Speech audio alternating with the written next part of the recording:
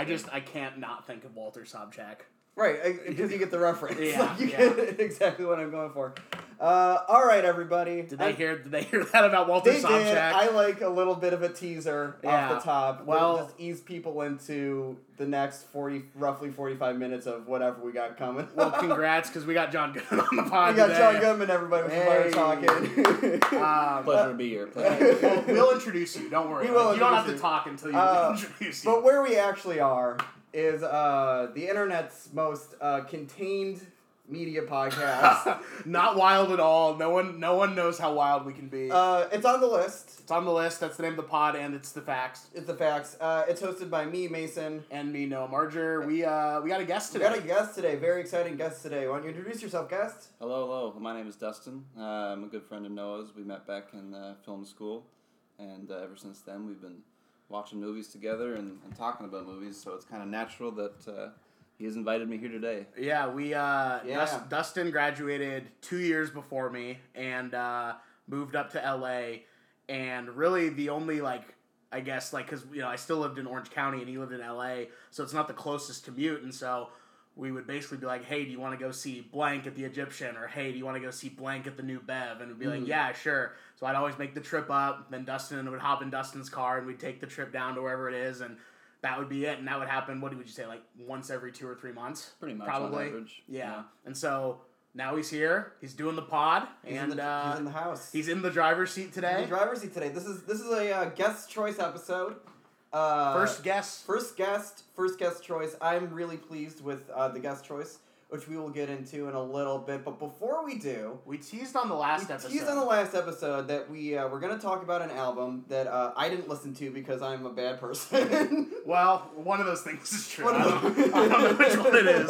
But this was my pick. This was the Noah's pick for last week. Mason, you had not heard this album previously. I had not heard this album previously. Dustin, you had though, right? Not in entirety, definitely. Oh, not in its entirety. Okay, so this was your first full listen. Yes. Okay. So the album this week is Good Old Boys by Randy Newman. Yep. From 1974. So tell me a little bit about your history with this album. When did it come into your life? That kind of stuff. So I can't really say it had a definite moment where it came into my life, but it was interesting to me because when I was a kid, all I really knew Randy Newman as was the Toy Story guy. Exactly, yeah. He's the You Got a Friend in Me kind of guy, and that's really all I knew, and that's really all I cared to know about him. And so it wasn't until maybe my junior or senior year of high school where I heard the song Sail Away. Oh, that's such a great song. It's beautiful. And I was like, holy crap, this is not Pixar. Yeah. This is not really anything that I had recognized him from yet. And so when I was listening to it, I was literally so amazed that this was the same guy that I started kind of digging into what else he had. And then I realized that I Love L.A. was a song. Yeah. And then I kind of just realized that, he actually kind of had a pop career a little bit before Pixar. But my generation, our generation, I only knew him as the Toy Story guy. Yeah, exactly. And it was one of those things where I loved the song Sail Away, but then someone told me that song is actually about slavery. And I legitimately was like, fuck you. No, it's not. That's a beautiful song. There's no way. And then I went back and I listened to the song and I was like, oh, holy shit. It actually is about slavery. Yeah, because that's the thing that's so... we only know Randy Newman from his kind of friendlier... Pixar kind of songwriting. He's writing songs for children's movies basically. He's writing You Got a Friend in Me still fucking slaps. The score for Monsters Inc. is one of the best I think standalone Pixar scores. Incredible. But what you don't realize until you get into sort of his earlier career is that he's a satirist kind of. Without a doubt. A musical satirist, and it's really just a funny guy. And I think that's my kind of impression. What I liked, so I was similar to you. Yep. And I think Sail Away, it was either Short People or Sail Away was my first non-Disney Randy Newman song. Sure. And like you, Sail Away was a song I was just kind of overwhelmed with how beautiful it was before I listened to the lyrics. Sure, before you really heard what it was. Exactly about, yeah. And then Short People was also, Short People's just a really fun, peppy song. It is. Kind of his kind of little play on racism, which is something he likes to do. Which we'll, I'm sure, talk about here. So let's talk about the actual album itself, Good Old Boys. Can I ask Dustin what his intro to Randy was? Yeah. Like, where were you at with Randy, and how did Good Old Boys kind of fit into your knowledge of Randy Newman? Well, I'm glad that you asked me to listen to this, because it definitely would be an album that I had never even heard anyone talk about. Obviously, I knew about him as a composer, and I knew that he did have a pop career before that, but I wasn't aware of the depth in his lyricism and how he was able to use the satirical mindset of talking about subjects that, I mean, he was raised in Louisiana, right? But and that's so apparent in his music. Yeah, especially this album. Yeah, it's kind of crazy. This album's all about the South. We'll get into it. Yeah. But more people know him to be an LA guy, and so I think there are some people who, when they first listened to this, probably weren't too comfortable with how deep he goes in, using his language that he uses, and talking about these themes that some people might feel protective about if they are born and raised Southern true. And it is interesting that you use that word "go into," because I don't think it's a stretch to say this guy goes motherfucking hard in the paint in this album. Right from the first track. It's it's shocking. I love that Rednecks is the first. The first track. I think it's the only way you can go into an album like this. Agreed. You can't really bring it up any other three-quarters of the way through. No, you have to throw everything right on the table. So this song really, I didn't know what to expect with it. And I honestly didn't really know what to expect from this album going into it. Did you have any prior knowledge of the album? I think I had heard Mr. President Have Pity on the Working Man in a compilation. Okay. Maybe Louisiana 1927, but all of these songs were relatively new to me. Okay. Or I had nothing really kind of with them going into it, and it was exciting to kind of form. I listened to this album once in the first thing in the morning yesterday, and then I went out for a walk and I listened to it again. This is feels very kind of autobiographical in a way that I don't normally associate with his music or with his sort of songwriting voice. Yeah. And I would say maybe not autobiographical of who he is as a person, right? But autobiographical of where he came from. Exactly. It's more of an album about the specific place of Louisiana or the South writ large, because there's a song about Birmingham, Alabama. How it's the greatest land in Alabama, or the greatest town in Alabama. Yeah, Birmingham, greatest town in Alabama.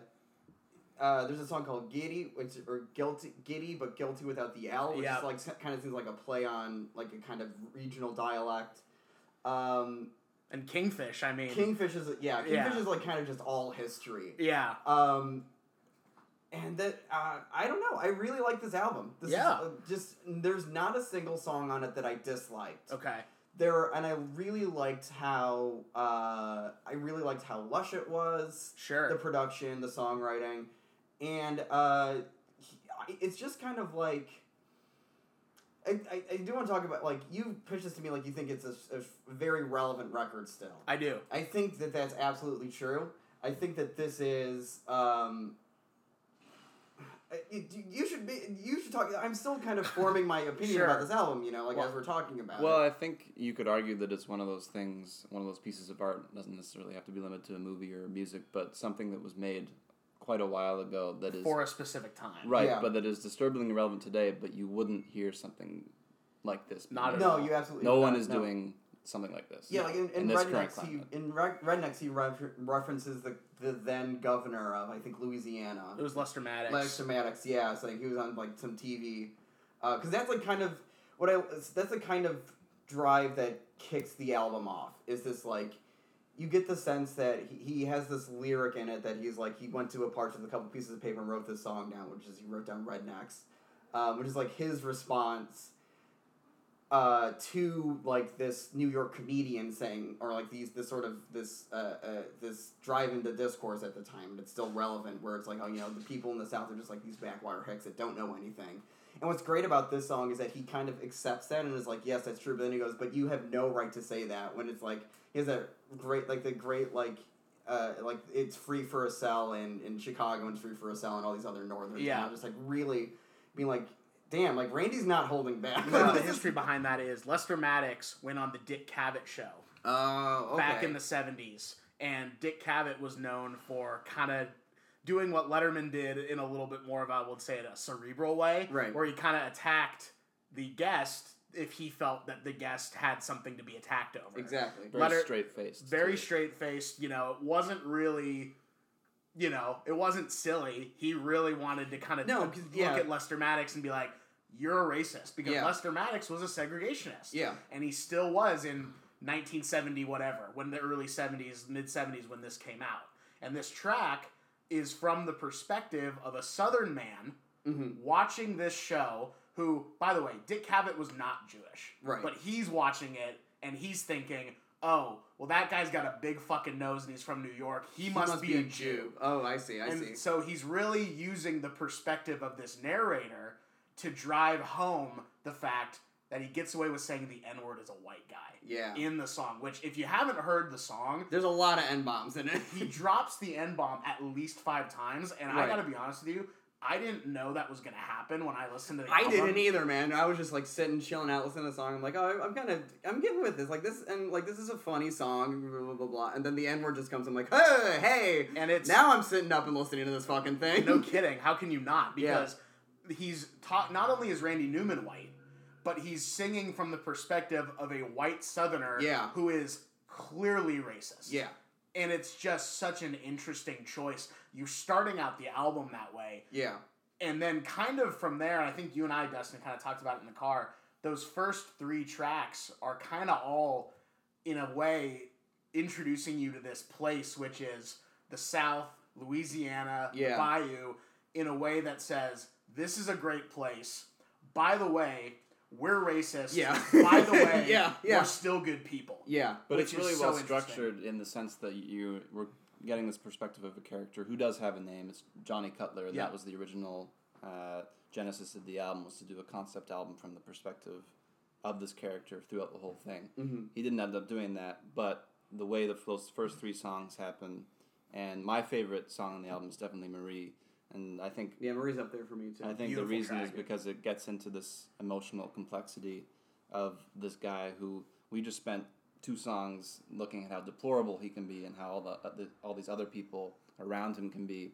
But then there's this very tender moment where it's late night argument and he's drunk, but he's still professing his absolute love for this woman and this beautiful, lush string arrangements. It all just comes together so perfectly. And I think that's something that I often identify with, is even when we're looking at characters who don't have too many redeeming features, as long as we can get one moment where it's just simple and quiet and beautiful like that works really well for me. But then the next song is the Richard Nixon song. Yeah, Mr. President, Head Pity on the Working Man, And then the middle of the album is kind of more of a historical look, because we get into 3 songs all about Huey Long, who was the governor of Louisiana in the late 20s.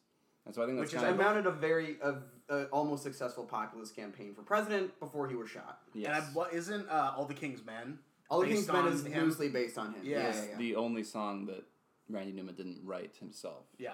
Every Man a King. Yeah. And he kind of one of my favorite is in the back half of the album, you have Naked Man, Wedding in Cherokee County, Back on My Feet Again, and Rolling, which are just like kind of 4 really good just songs in a row, like just kind of poppy songs in a row. Roland is kind of a transposition, or I forget the exact musical term, but he's using the theme for kind of leaning on the everlasting arms. Oh, sure. A little bit. It's like you can kind of see that he's playing in that kind of space just to kind of close out the album and get us home. But I really like Back on My Feet Again. That was just kind of a really... It's just kind of a fun song. It is a fun song, yeah. And he kind of gets, like... That's kind of like, now that we have the heaviness out of the way. Like, let's just... Naked Man's about, like, a little lady who, like, comes across, like, a naked burglar or something. Yeah. Like, just a really funny story. There's some great characters in Wedding in Cherokee County that I liked a lot. That song genuinely feels like a Raymond Carver short story. Yeah. That song feels like a, like, long, dark night of the soul of, like, this is about to happen, and I love this woman. This is a crazy relationship. Yeah. And we're about to do it. And that to me was, like, that was like, because I actually was introduced to this album. Oh, you know what? You know how I was actually introduced to this album? Ooh, tell us. I was introduced to this album on the Tim Heidecker podcast. Because he's a huge fan of Randy Newman. Yeah, have you listened to any of his music? A lot of it. Oh yeah, and you can definitely tell. That and the Beach Boys, which is kind of weird to think that Tim Heidecker loves the Beach Boys, which kind of feels like the antithesis of everything that he's about, but he still loves them. I mean, I bet he yes, that is the antithesis, but like the Beach Boys are also a fucking weird band. They are, and Brian Wilson's wild. Yeah, Brian Wilson. Sorry, Brian. Yes, Brian. I just got a very exciting text message from a friend of mine. From Brian Wilson. I didn't get Brian Wilson. Yeah, but I think Randy Newman is definitely aside from just the Pixar stuff and just kind of how omnipresent his music was in our childhood. I think that there is a little bit of a singer-songwriter revival coming back. Okay. I don't know if you guys are familiar with Alex Cameron. He's an Australian singer. No. He writes his album Forced Witness is very Newman similar. Okay. He writes a lot from the perspectives of just kind of like broken and pathetic men. Okay. He has this song called Marlon Brando, which uses the F-bomb about not as liberally as Randy Newman uses the N-word in Birmingham, but it is from this perspective of this guy who sees a pretty woman, sees a guy that he thinks, like, you get this image of this, like, beefed up guy, this, like, hyper-masculine guy who has his, like, Alex Cameron is great. Maybe we'll talk about him in a later episode. Okay, sure. But but there's not, in his music, there's not, like, the kind of political urgency as there is, like, in Good Old Boys. You kind of get the sense that Randy Newman, like you were saying, is like the only guy that could make an album this indebted to the culture of the South. Like, in a way where, like, yeah, your family drives you crazy, but they're your family, so you have to love them. Yeah. Like, he's writing, especially in the first 3 songs, and probably the entire thing, he's just writing, he's frustrated with the perception of this place that he's from, but he's not, like, he's saying, like, I understand, and I think that that's a harder, you don't see that kind of relationship to home, I think, in a lot of music nowadays, which is why this album, I think, is so relevant and still sticks around. It's because it is just so personal. It is, and I think that one of the reasons why it continues to be relevant is because of kind of something I said earlier, which is, the South is a great place. Yeah. According to these people. Yeah. We as outsiders listening to this, knowing their ideologies, go, maybe the South isn't such a great place. And it's an album, especially in that beginning tracks, that is able to hold both ideas in continuum with each other. Yeah. Like, they are simultaneously affecting each other at the same time. I think there's like some F. Scott Fitzgerald quote that's like, the mark of genius is being able to hold 2 contradictory opinions at the same time, and both be true, or whatever it is. And I think that album does that. I think it does, absolutely. Dustin, do you have any? Well, also think about the other bands that are releasing music from the South at this time. Bands like Lynyrd Skynyrd, CCR, Marshall Tucker Band. You even have like Neil Young writing "Southern Man." Which is a great song. Which is a great song, but it is like that's a great song. We'll just talk about it. We'll couch Neil Young corner for some other time. But that's a very, very different perspective and different kind of music. Absolutely. It is. That's very proud. I'm proud where I'm from. Yeah. I'm gonna fly the Confederate flag and fuck anyone who doesn't agree. Mm-hmm. Whereas this is, well, don't fuck everyone who agrees. Maybe there's some validity to that. Yeah. But at the same time, you can tell that there is an affection for these people. Absolutely. Even if he is able to, much like Dick Cavett does to Lester Maddox in real life, be like, you got some problems. Yeah, like this. Yeah. Would you guys recommend this album? I would absolutely recommend this album. This is a real treat. This is a fun one to get into, and I think I'm gonna come back to this a lot. Okay, cool. Perhaps next year when an election. Yeah. Potentially in 2020. Yeah. So, Dustin, you recommend this? I do recommend this. Awesome. Well, thanks for listening to the album. Thanks for listening to the album. If you listen along with us, we are now transitioning into the film discussion portion of the episode. Today's topic was suggested by our guest. So, Dustin, why don't you intro our selection for this week? So, this week I was very honored to be invited to come here, and I decided to choose After Hours as the film that we're going to talk about. Thank you. When Noah pitched the idea to me, this is mainly the conversation about underrated and misrepresented works of art. As far as films go, After Hours shoots right up there to the top for me. Mm-hmm. I'm a big Martin Scorsese fan, and I think that he's an absolute chameleon of a director. And for me, this is the first film that really hammered home that idea to me. When I watched it, the first 20 minutes, I didn't know what I was watching. I mean, Sure. I was lucky enough to take a class at film school taught by his agent, his first agent, Harry Eflund, wow. the late, great Harry Eflund. And the whole class was a semester about Scorsese's films. So each week, we would watch a movie from him, and we would talk about it, and essentially get to hear inside stories from Harry about Marty's whole career. And I learned a lot about him as a filmmaker and him as a person. But this was a highlight for me in that class, seeing After Hours for the first time, because I had never heard of it before. And everyone knows Scorsese for his gangster films, for Raging Bull, yeah. The Aviator, even The Departed. You know, these movies that people like to latch on to. They're kind of epic. Yeah. They are very epic. And that's what is actually kind of really interesting about After Hours, is that it came right after he was trying to make The Last Temptation of Christ, and it got canceled. Yeah. Because the theaters basically said, you know what, we're not playing this. It's way too controversial. Yeah. We're not going to allow I'm glad you brought that up, because that's actually more so than, I'll just say it, I like After Hours. I don't think I love After Hours, but I like it. I think it's really interesting. That was one of the things I really was looking forward to talking to was, how does this movie fit into his entire filmography? It's still, I mean, I'm looking at his IMDb right now. It is one, like, in that kind of, like, let's just say it's from, like, Mean Streets on. He directed a lot before he directed Mean Streets, but Mean Streets was definitely him planting his flag, saying, this is me, this is my, like, I'm a filmmaker. It's still kind of an outlier. There is a little bit of Bible stuff in this. Like, this is a very Job kind of thing, like just a really beset man. But it's not, like, on the forefront with a lot of his other stuff. So how would you categorize this movie? Because that's one of the things I love about it, is it's kind of, Dustin, why don't you get into it, actually? Well, I mean, I think it's a dark comedy. It's definitely got enough of it, enough weirdness and darkness. And that's, like I said before, the first 20 minutes, I was just completely shocked with what the characters were talking about and how weird and moody everything was. It just didn't feel like anything else we had seen up until that point from him. But at the end of the day, there's a lot of funny moments here. If you wanted to give it a genre, it would be a dark comedy, a dramedy, whatever.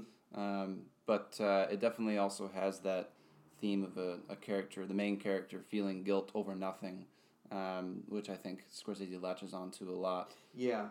But New York as a setting is really well portrayed here, just in the wildness of one night. You know, what else can go wrong? Yeah. And how all these different people on these only like a few select city blocks, it all seems like a very tight-knit downtown neighborhood.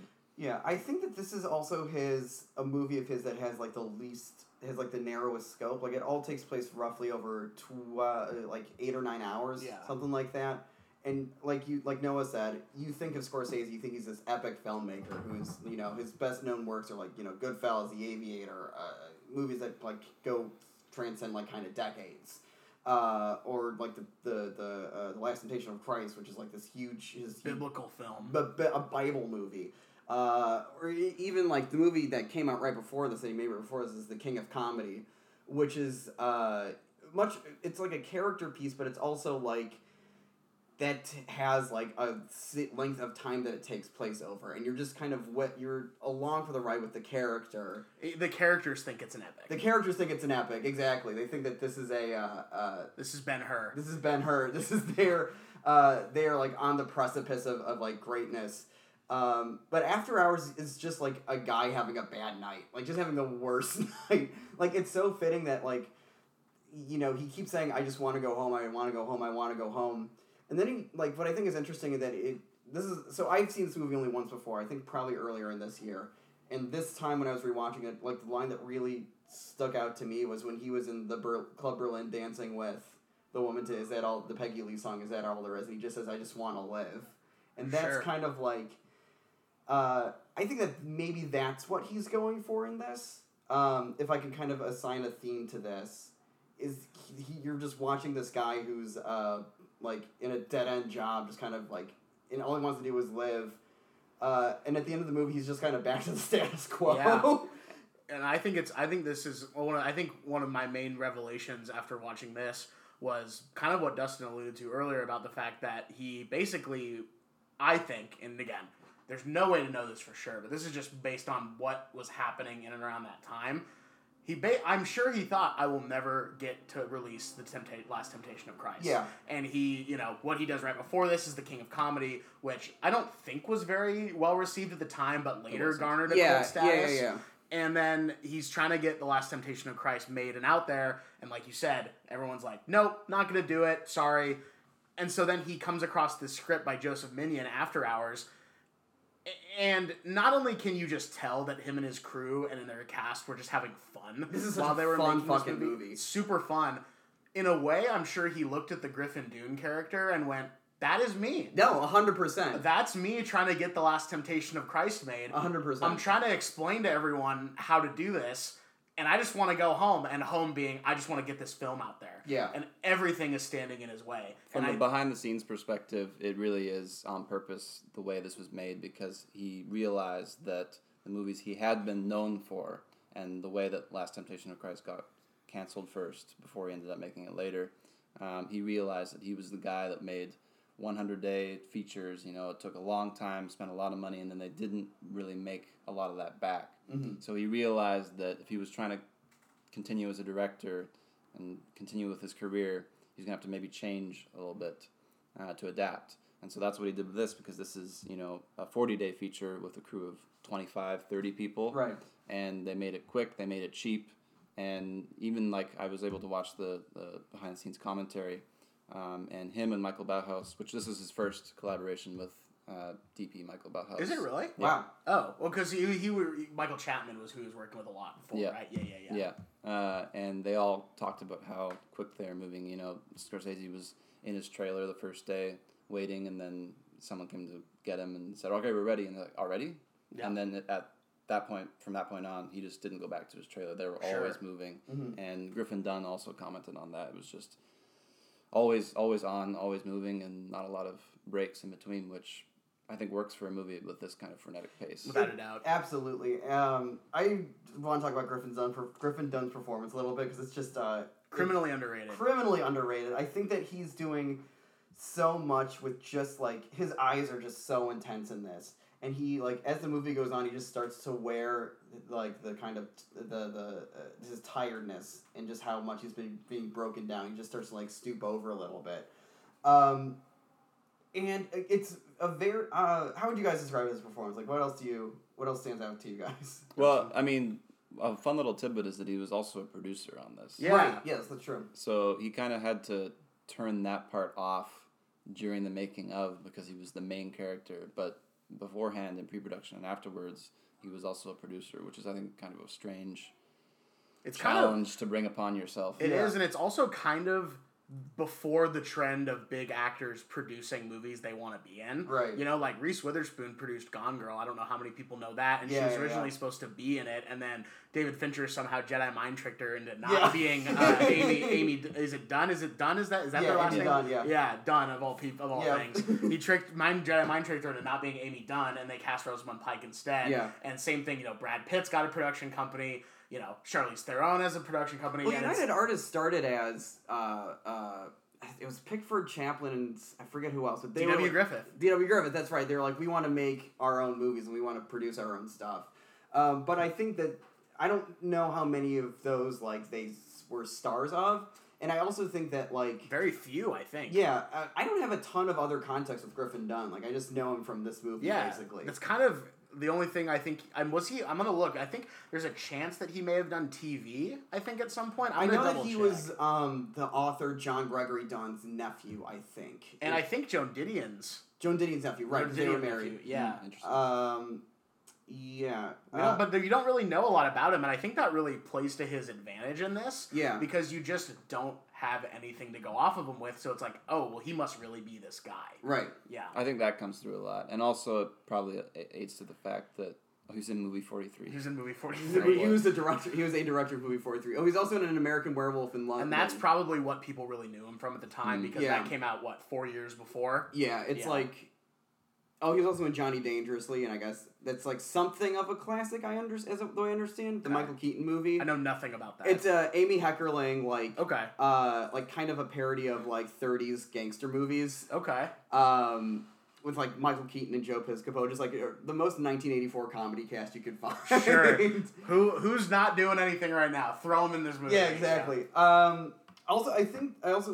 So he meets like 3 women kind of anchor each like act or bit of this movie. The first is Rosanna Arquette as Marcy. As Marcy, yeah. Also, just this movie has a great fucking cast. You got Rosanna Arquette, you got you got Cheech and Chong, you got Terry Garr, John Hurd. John Hurd is the bartender. It's crazy. Catherine O'Hara. Home Alone parents before. Yeah. Home Alone. Oh my God, John Hurd beating up the cash register is one of my favorite comedy bits in the movie. He just crazy.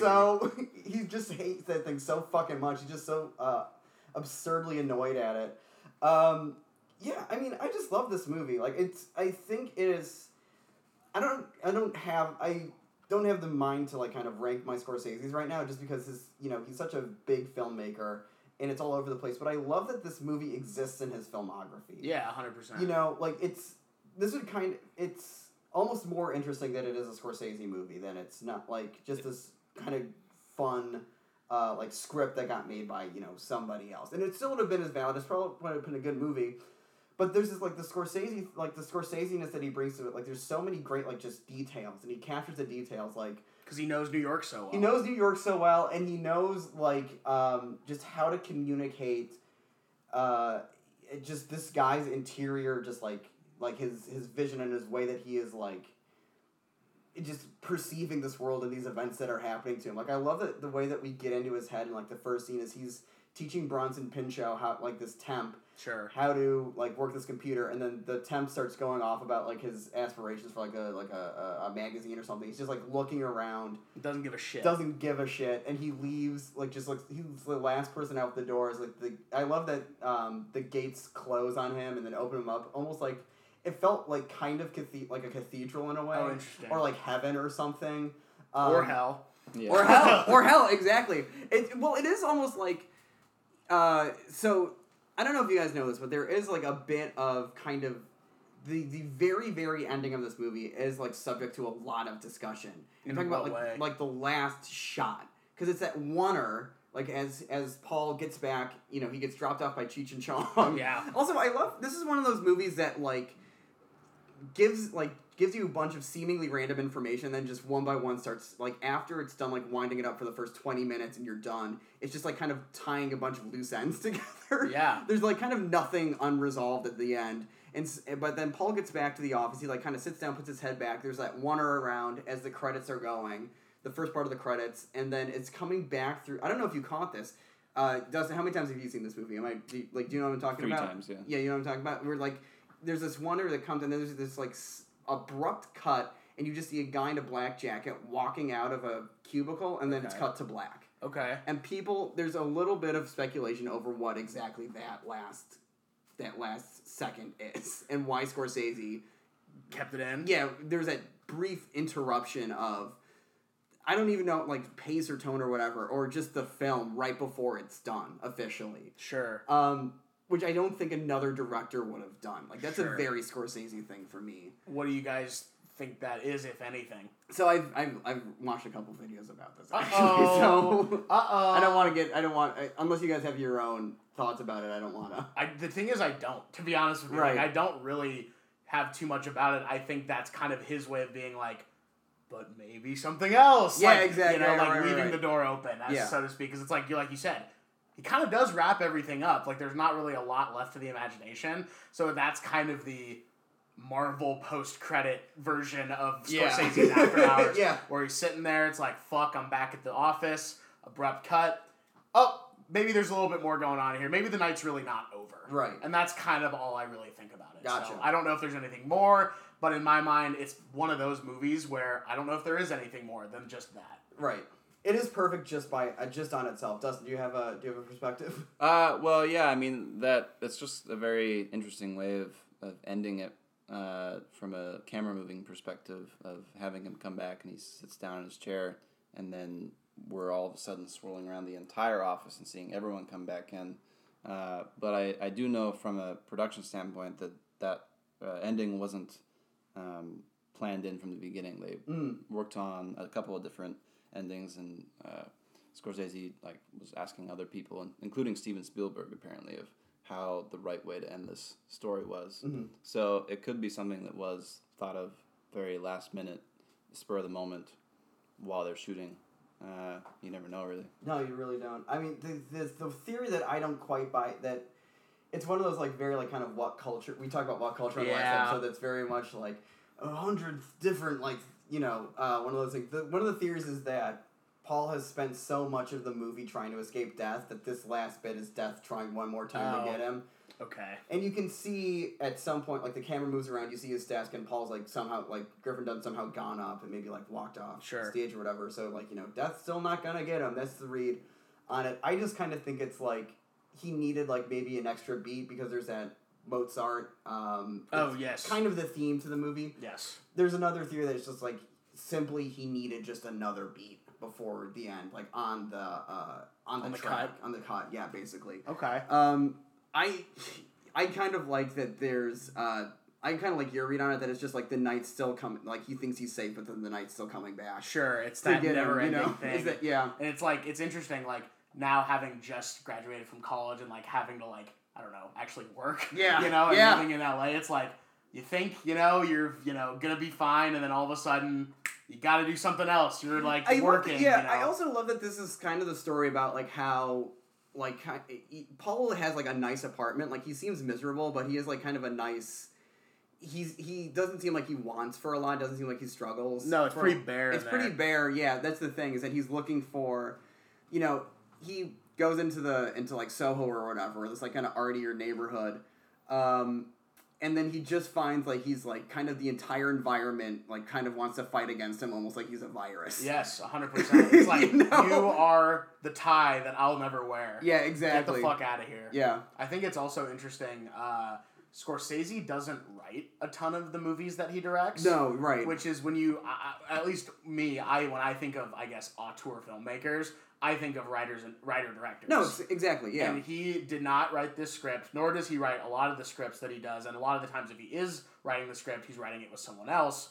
And I think he does a really awesome job at making scripts that he did not write feel like his own. Exactly. And that might be a no shit type of statement, but that is just one of the reasons why this movie works at the level it does. But also because it's not a typical Scorsese film, that might be the reason why it's so undervalued and so underseen and underrepresented in terms of no, this movie's just as good as some of the other stuff that he's done. In a lot of ways, it's kind of better than some of the other stuff that he's done, but we don't really talk about it as much. Yeah, I mean, I love the movie The Aviator, but that's also 3 hours long. And I feel this is you're in and out in an hour and 40 minutes, basically. It's a really lean movie. And sometimes you just sometimes I'm just in the mood to watch a Scorsese movie. Right. And this is one that I can see myself coming back to a lot, just because it's so damn fun. It is fun. It's really playful. Yeah. But if you're looking at it from the perspective of his IMDb filmography, it's definitely not going to stand out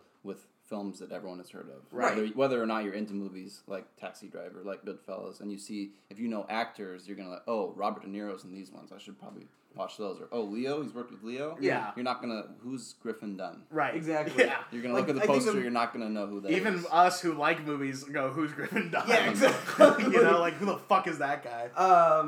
And I think another, if I were to just add on two more underrated Scorsese movies, because I feel pretty passionately about them, it's Bringing Out the Dead. Okay. That's another. Oh, I haven't seen that one in almost a decade, I think. That movie is fucking great. I watched that at the New Bev and 35 recently, and it was outstanding. I just couldn't believe how balls to the wall that one was, too. Also, New York, not really one crazy night, but a bunch of crazy nights. Sure. Yeah, because that's the one where he's following the EMT. Yeah. Like Nicolas Cage is an EMT. That's a great one. Yeah.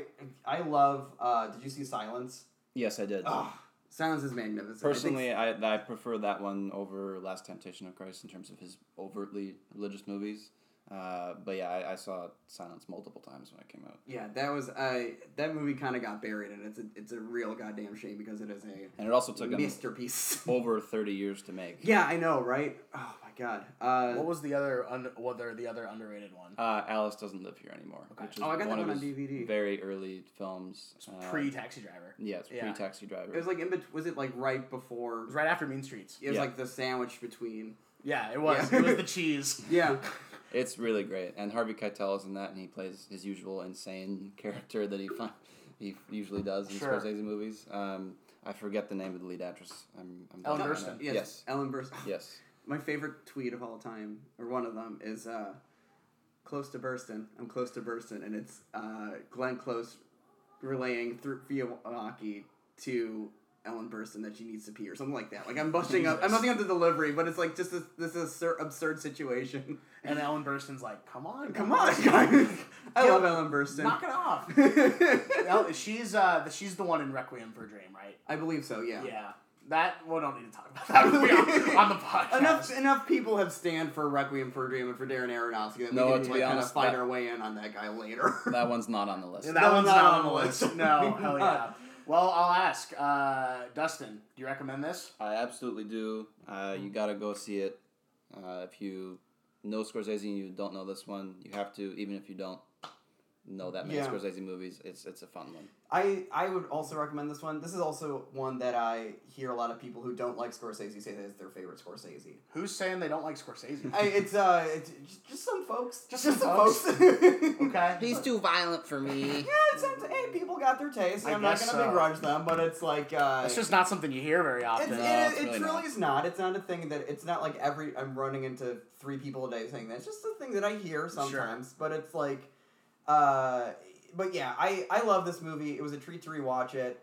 And yeah, I think that it's just you just kind of have it's just a good movie that you can just kind of sit down and just like let yourself have a good time watching something. Totally.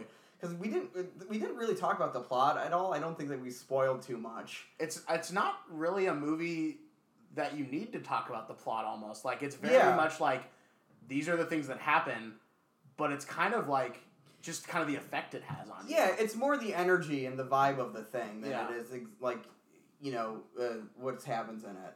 And I also just love it as it's kind of like it's a kind of a timeless movie, but it is like a perfect like this time capsule of like 1984 New York. Yeah, 100%. Definitely you wouldn't see a ton of these places that exist anymore. I don't think. No, just these like very consciously grimy places. Kind of don't exist.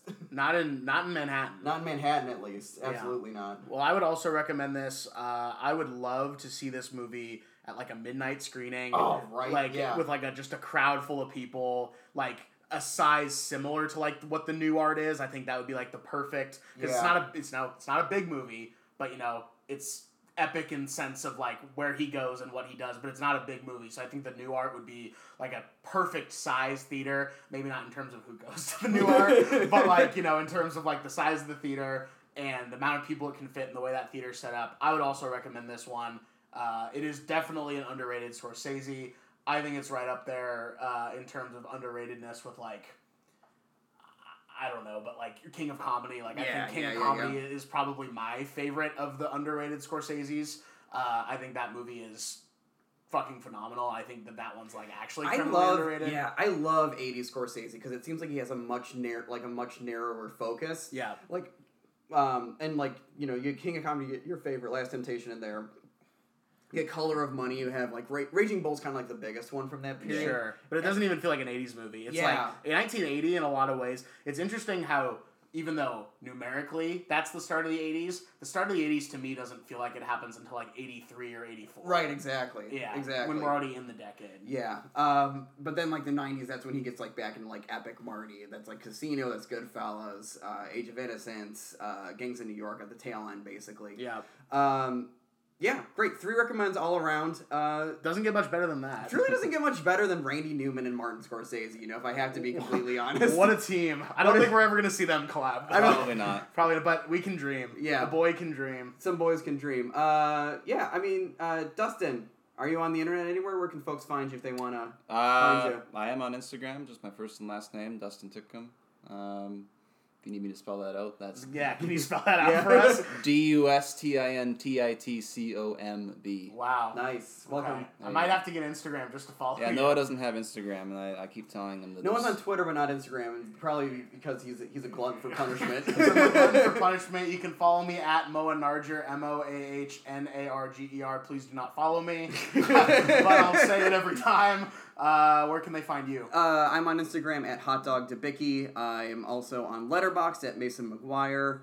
And that's about it. Oh, I also have another podcast, The Barn, a podcast about The Shield, where all I do is go through episode by episode with a friend of mine and talk about the show The Shield. You can find us on SoundCloud, Spotify, wherever you find your podcasts. But that's it, guys. Thanks for listening, and we'll see you at the next episode, whatever that's going to be. Yeah, we'll see you on the next one. Thank you for listening. Dustin, thank you so much for being here. Thanks for coming to the trap. You were a great guest. Thank you for bringing After Hours to the table. Anytime. And, thank you. We'll see you on the next one. See you in the next one.